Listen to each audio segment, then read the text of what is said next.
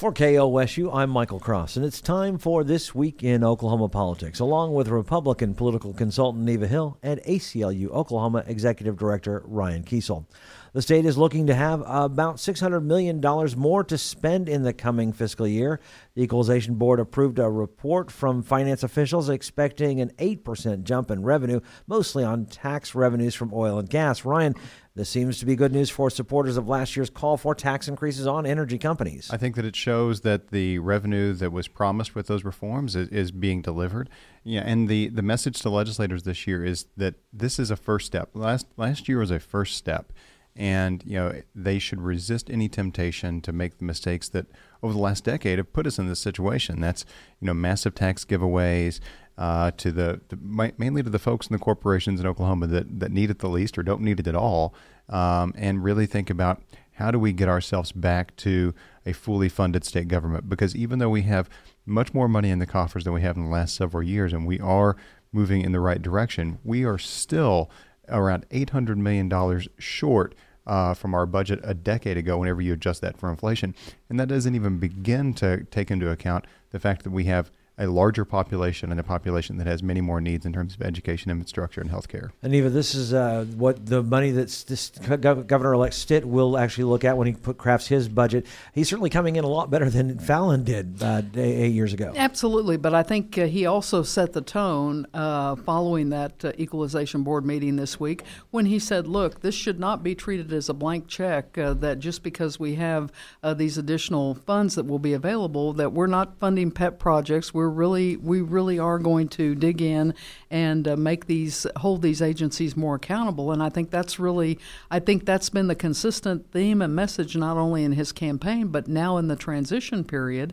And I think that when you look at these agencies, they're already requesting more dollars than this additional revenue that we're anticipating in the budget equation for the next year. So I think it's going to be really important, and I think Ryan's right. This legislature, it comes in with a much rosier picture than the previous 2 or 3 legislative sessions, but it does mean that they are going to have to be extremely prudent in how they move forward. And even Governor-elect Stitt said, look, the rainy day fund, which will be probably with the monies coming in, maybe $800 million or something, he says it needs to be at $2 billion so that it can sustain any downturn and not really impact core services. So I like the tone and the thought process going into this up front, and we'll just have to see how this budget unfolds. Ryan, you've been there for good times and bad times. I know that a short little time you're in the lawmaker, but every time I talk to a lawmaker, they say it's actually easier to deal with when you don't have a lot of money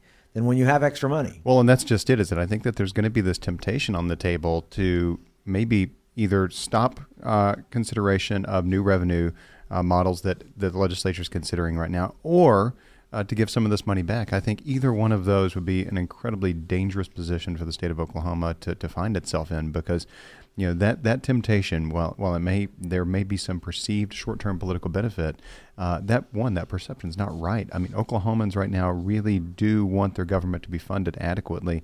We saw that in particular in Republican primaries around the issue of education. But Oklahoma voters, this is not, you're not going to lose votes by funding government. And if you move away from this revenue and if you don't begin to think about how can we add to this revenue and get us back to a stable budget, I think we're going to find ourselves in a really difficult position, maybe later this budget year, if not in subsequent years. Governor-elect Kevin Stitt picks a Stillwater cattle rancher to be the first female Secretary of Agriculture for the state of Oklahoma. The nomination of Blaine Arthur for the post to run the Department of Agriculture, Food, and Forestry is getting support from the Farm Bureau, the Cattlemen's Association, and other ag groups. Neva, what do you think of this nomination? I think it's a great nomination. It's something that I think maybe took some people by surprise. There's always the speculation of who these new folks that will be coming into the new administration will be. And I mean, this is someone who certainly has the background and and brings a different face and a different look, and someone who clearly begins to articulate the same themes that we heard from Governor-elect Stitt. I mean, talking about the fact that there is a need to really bring young people back into ag, to keep them the family farms flourishing, but in a time of technology. In one of the interviews, I heard her talking about the fact that a dairy farm here in Oklahoma was using the first robot for milking. I mean, many innovative things that she is talking about, partnering and working closely with the Department of Commerce to try to make Oklahoma a state that will be an ag processing state, not just sending our products elsewhere like we've been so much doing for so long. And so I think it's refreshing, and it will be interesting to see as she begins to formulate and roll out her plans, goes through the Senate confirmation process, and more of this develop. But I think it's good news, and the fact that we're hearing such strong accolades for this appointment from the people that are going to be most impacted and deal with her is excellent. Right. Well, as she comes into the department with a lot of controversy. I mean, the department just earlier this week didn't approve some emergency rules around poultry farms. I mean, there's going to be a lot of conversation about what the legislature should be doing in response to that lack of action there that deals with pollution from poultry farms around the state, but in particular in eastern, northeastern Oklahoma. And how does she respond to that? And I think that the legislature is going to rely a lot on the Department of Agriculture for ideas of what those rules should ultimately be like, because the legislature's, this is in their court now, and so she's going to walk in and have I think a pretty influential role up front this legislative session. I think that Neva's right. We're trying to get a lot more young folks involved in ag. Right now, we've got one of the hottest resurgences in agriculture in the state of Oklahoma right now, thanks to State Question 788, where we have cannabis farmers coming in around the state of Oklahoma that are beginning operations. And if you talk about sophisticated operations that use the latest in terms of technology and science, these cannabis farms and these cannabis grow operations, they certainly have that. Well, and hemp was just legalized. Hemp was just legalized. There's a lot happening in agriculture right now that's really exciting, and I think that it has a lot of opportunity, that it represents a lot of opportunity for Oklahomans. And so whoever the next secretary is, and I believe that she'll probably be confirmed. I don't see any reason why she won't. She's going to walk into an exciting position in agriculture in the state of Oklahoma. I think it's interesting too when she talks about efficiency and transparency and really looking at the agency and where the dollars have been expended, and really beginning to talk about taking a look at a lot of the boards and commissions and areas where really wanting to figure out what does work, what doesn't work. So I think it's going to be a time where it's not just the changing of the guard and everything status quo. I think it's a mix it up and let's see what really needs to change, and not just for change's sake, but to make the dollars expended much more accountable to the taxpayer. A federal judge declares constitutional an Oklahoma City ordinance to ban panhandling in certain medians. The ACLU had challenged the rule, saying it took away the protected rights to free speech. Ryan, does the ACLU plan to appeal this decision? Absolutely. And I think we knew that this was a case that was likely to be headed to an appellate court, whether the ACLU's plaintiffs and clients lost at this round or the city lost at this round. This was the district court level was always the first step. And while we have a great deal of respect for the judge in this case, and Judge Heaton, he ran an incredible trial. I mean, he moved a trial that was scheduled for 4 days. He moved it through in 2 days, took in a tremendous amount of evidence. We disagree with the legal analysis that he used to come to his conclusion, but we'll test that at the 10th Circuit. Ultimately, what this is the city of Oklahoma City is restricting speech of political actors, of people that are in poverty, that are trying to peacefully solicit contributions from a median. And they're taking this protected area of speech and they're taking it away, and they're making up the safety justifications afterwards. If the government is going to remove your right to participate in speech in a traditional public forum, they have to have a really good reason to do that. And the city didn't have one when they passed this, other than we really are tired of seeing poor people in the medians, and it kind of bums us out. But then they came back and they said, well, traffic, and we've got to protect pedestrians, we've got to protect automobile traffic. But all of the evidence and all of the statistics that they try to bring to bear on this, none of it justifies removing this important public First Amendment forum area. Neva. Well, I think it was 3 years ago this month that the City Council passed this ordinance, and so this has been a long process to get to where Judge Heaton made his ruling this week. I do think when you look at the give and take on the council, I mean, we do have a difference of opinion there in terms of the free speech aspect versus the public safety aspect, and I think that everyone looks at this, and you can step back and say whether you agree or disagree with the ruling or the general premise that reducing and helping the homeless population, which is growing in the metropolitan area here, and finding ways to deal with the mental health issues that are associated with that is critical. And so I think waiting for this to go through the process with the federal appeals process is one thing, but really beginning to address, and with council races going on right now, moving into the early next year, I think these will be topics for consideration and debate by the very folks that have been at the forefront of this now for 3 years. Well, and there are real ways that the city could address pedestrian safety, motorist safety. More sidewalks. Put in more sidewalks. Put in more bike lanes. There are things which that has been going on at a fairly significant rate for quite some time. It could have happened faster, though, and with a lot less expense. The city knew walking into this ordinance that it was rife with constitutional defects. Their own legal counsel were telling them, and they gave this away in an open records request that this was going to be challenged, and the challenge was going to be significant, and they could possibly lose. And whether it's at the district court or at the appellate court level, the city's insistence on moving forward with this panhandling legislation and making this ordinance a reality was a real distraction away from efforts that they could have been doing to help out the homeless population in the city of Oklahoma City. I hope that in these upcoming council races that folks take that to bear, and they think about how we can invest in the homeless population and mental health and in pedestrian and motorist safety in a real way moving forward.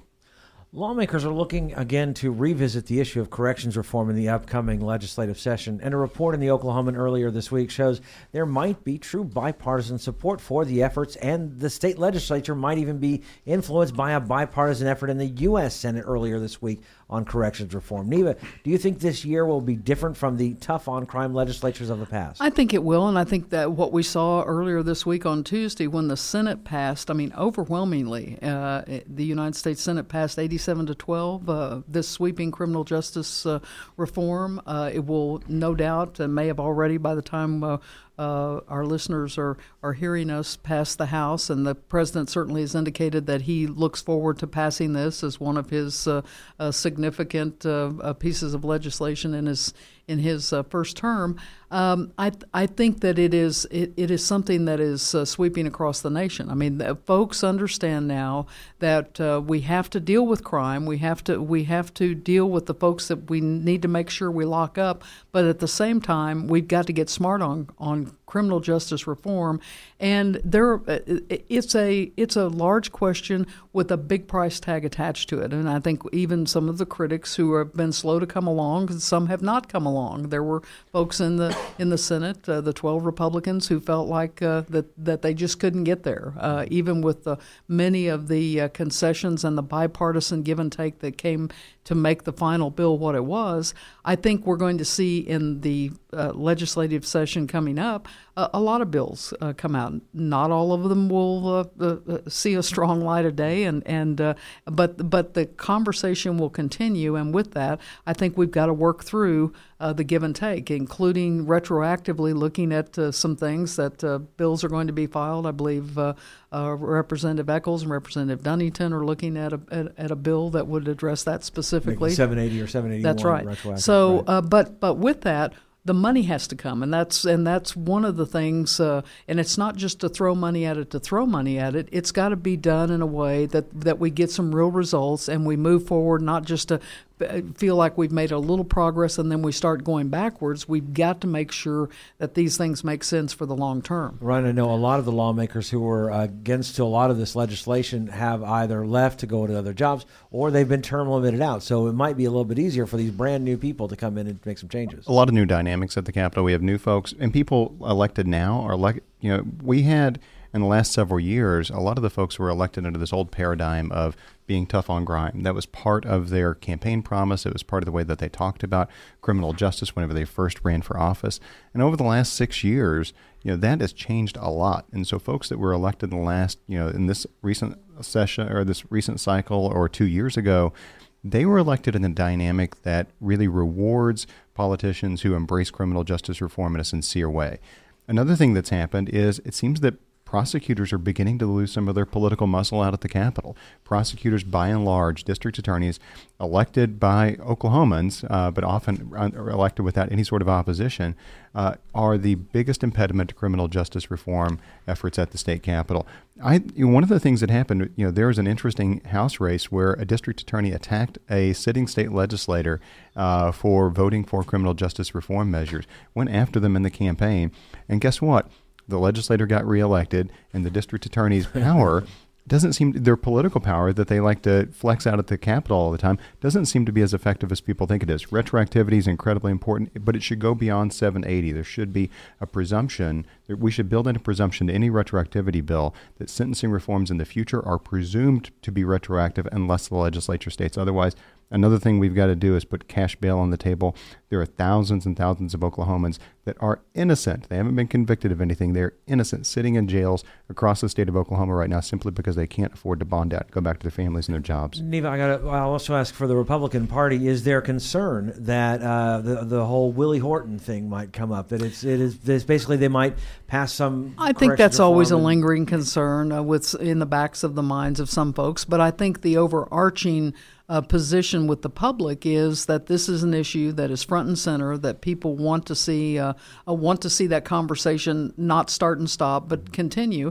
And I think by the same token, even when we talk about district attorneys, I think it is would be unfair not to make the point that we have some changing attitudes even in that group. It's not uniformly dead set against, and I think we're seeing even some of these folks that are coming into office now, district attorneys, judges across the board, not just legislators, who are seeing this larger conversation and are willing to, even though not everyone's going to be in full agreement, they're willing to have an intelligent conversation and begin to move the needle in the right direction. I mean, it is not an all or nothing back and forth. I mean, the reform packages are just not all-encompassing and just going to do the job, period, and it's their way or the highway. It's got to be a give and take to get us long-term where we need to go. And hopefully more of this conversation going on will help inform the voter, and then we'll trickle down to how they vote on candidates all the way from their state legislature, president, all the way down to city council and DA. These DA races, with the ACLU, we were out talking to voters across the state of Oklahoma about their district attorney in this last election cycle, just saying not about a particular candidate or a particular district attorney, but just about the office itself. We found a lot of voters didn't recognize the power of the office, didn't recognize that it was something that they voted on. And if you haven't started watching it, this little plug, I'm not getting paid for this, but on Netflix, Innocent Man, which is the documentary that builds upon John Grisham's book that talks about the double murders in Ada. So you've got the DA district of Pontotoc County, Hughes County, and Seminole County. Watch this. It's amazing. And one of the common denominators, and I think that DAs that are trying to change their attitude, they're getting ahead of a political wind because people are beginning to realize the power of DAs. And if there's a common denominator in the folks that were both wrongfully prosecuted and convicted and almost killed by the state of Oklahoma in Ada, Oklahoma, under DA Bill Peterson there, if there's a common denominator, the people are equally upset on both sides, the survivors of the victims and the people that were wrongfully convicted. No one's happy there. No one sees that the system is giving them justice. Right. So Innocent Man on Netflix, check it out. House Democrats say they want to work this next legislative session to expand Medicaid. Minority Leader Emily Virgin says expansion could cover an additional 200,000 low-income Oklahomans. She also says if they don't get it done through the legislature, they will push for it to go before a vote of the people. Orion Democrats will need a little bit of help from the Republicans to get this passed. Just a little bit. Just a little. Well, they're going to need Republican leadership on this. And if you don't have Republican leadership on this, it's not going to happen. And if it doesn't happen, I do think that it ultimately goes to the ballot. If there is a stain on the Fallon administration that I think will be something that she'll be remembered for, it's going to be something that she didn't do. And she didn't expand Medicaid. This is one of the worst decisions that any governor in the state of Oklahoma has ever made, was to not expand Medicaid. We're seeing rural hospitals closing. We're seeing right now we have the largest decline over the last year or so in the number of people without health insurance. A lot of those folks are children. We have record numbers of children without health insurance in the state of Oklahoma. Expanding Medicaid, and in some states that have expanded it, they've actually seen a reduction in their current cost that they've seen. And even if it does cost a little bit of money, the 9-to-1 ratio that we'd get back from the federal government, plus the amount of money that would be invested in the healthcare sector that would ultimately become revenue for the state of Oklahoma, and saving people's lives, saving rural hospitals. This is an issue that I think Republican leadership would be wise to get ahead of. But given where the governor's at on this, I don't think that Governor Stitt's going to come off his campaign promise to not expand Medicaid. If this is going to happen, it's probably going to happen at a ballot box. And Republicans can only hope that it doesn't turn into a dynamic of Republicans against expansion and Democrats for expansion, because I don't think that that's a good one for them. Yeah, I know there's have been conservative states out there that have expanded since this whole thing. They've only within the past few years. I mean, there were 3 states just last month, Idaho, Utah, and Nebraska, that passed measures. These were Republican-controlled legislatures, and then the voters did approve Medicaid expansion. In Oklahoma, it's not, I think as we look at where we are now, and even the conversation that Governor-elect Stitt has had on this subject, it's not just am I going to decline it or endorse it on Medicaid expansion. What he's talking about, and I think where he's really hit the nail on the head, is that the first priority for him is to get control over the healthcare authority. I mean, these are where the federal dollars come in. These are where the matching dollars are, the state dollars. I mean, this is where if they get control and really understand the healthcare authority, that will go a long way to beginning to address some of these issues. So the 9-to-1 ratio, when you talk about $900 million federal dollars coming in, it's that $100 million matching, that the state of Oklahoma would have to come up, that the legislature and Governor Fallon had difficulty with. I mean, not only the price tag up front, but the uncertainty and the unknown of what that price tag would be down the road. And there's been all kinds of reports and studies that suggest that number would be voluminous and very difficult to sustain. So without a revenue stream or something dedicated to be able to ensure that those dollars would be there long term. So I think that this is a big question that will be addressed, but I think targeting and really looking at the healthcare authority as a place to really delve into and figure out where the dollars are and maybe where they can be redirected as there's more transparency in this area would be significant. Well, and I think that it's going to be really important for the governor. Governor Fallon did seize on this $100 million number of the state's cost, $100 million from the state, $900 million from the federal government. That's a 9-to-1 ratio you talked about. That's a 9-to-1. And, I think that the idea that $100 million is a fixed amount that comes out of the state's coffers, even if it were, I mean, we just talked about the increased amount of revenue that was coming into the state of Oklahoma. We want to invest. That's $100 million to get a $900 million return is a heck of an investment, especially whenever it improves health outcomes for the state of Oklahoma.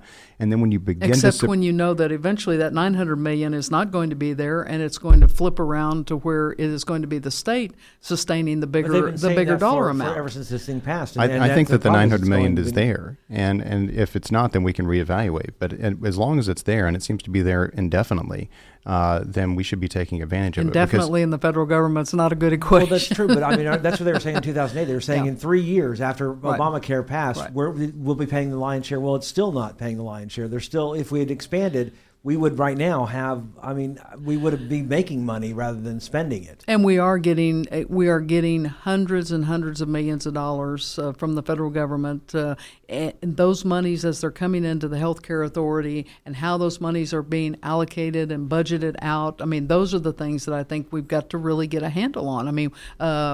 So that those services are provided to those who really need it, and where there is inefficiencies or where the monies are not needed as much. Those are the places where I think you can see some significant change very quickly if the governor gets the opportunity to make that appointment of the agency head and has some control of not only the conversation but the actions that take place. And we're at a spot in Oklahoma again where we've slipped to I think 47th, 48th in the nation in terms 43rd. of. From 43rd, the largest decline in the nation. So we not only are among the worst in the nation, but we're slipping at a faster rate than the rest of the nation. And we're beginning to see massive healthcare crises, in particular in rural areas and in marginalized communities. I saw a study that said 2 out of 3 deaths from 2012, I think it was 2012 to 2017 in Pittsburgh County, were drug-related overdoses. We've got an overdose crisis. We've got real things that are healthcare issues. And if we're dealing with them at all in Oklahoma, we're only dealing with them through our criminal justice system. And so we should be investing in our healthcare here. The numbers that everybody has in front of them are what they are. States that have expanded Medicaid haven't experienced this massive ballooning of their budget, and if anything, they've come out neutral, or they've actually ended up saving money because they're covering more folks. Ryan and Neva's comments do not necessarily reflect the views of the ACLU, KOSU, its staff, or management.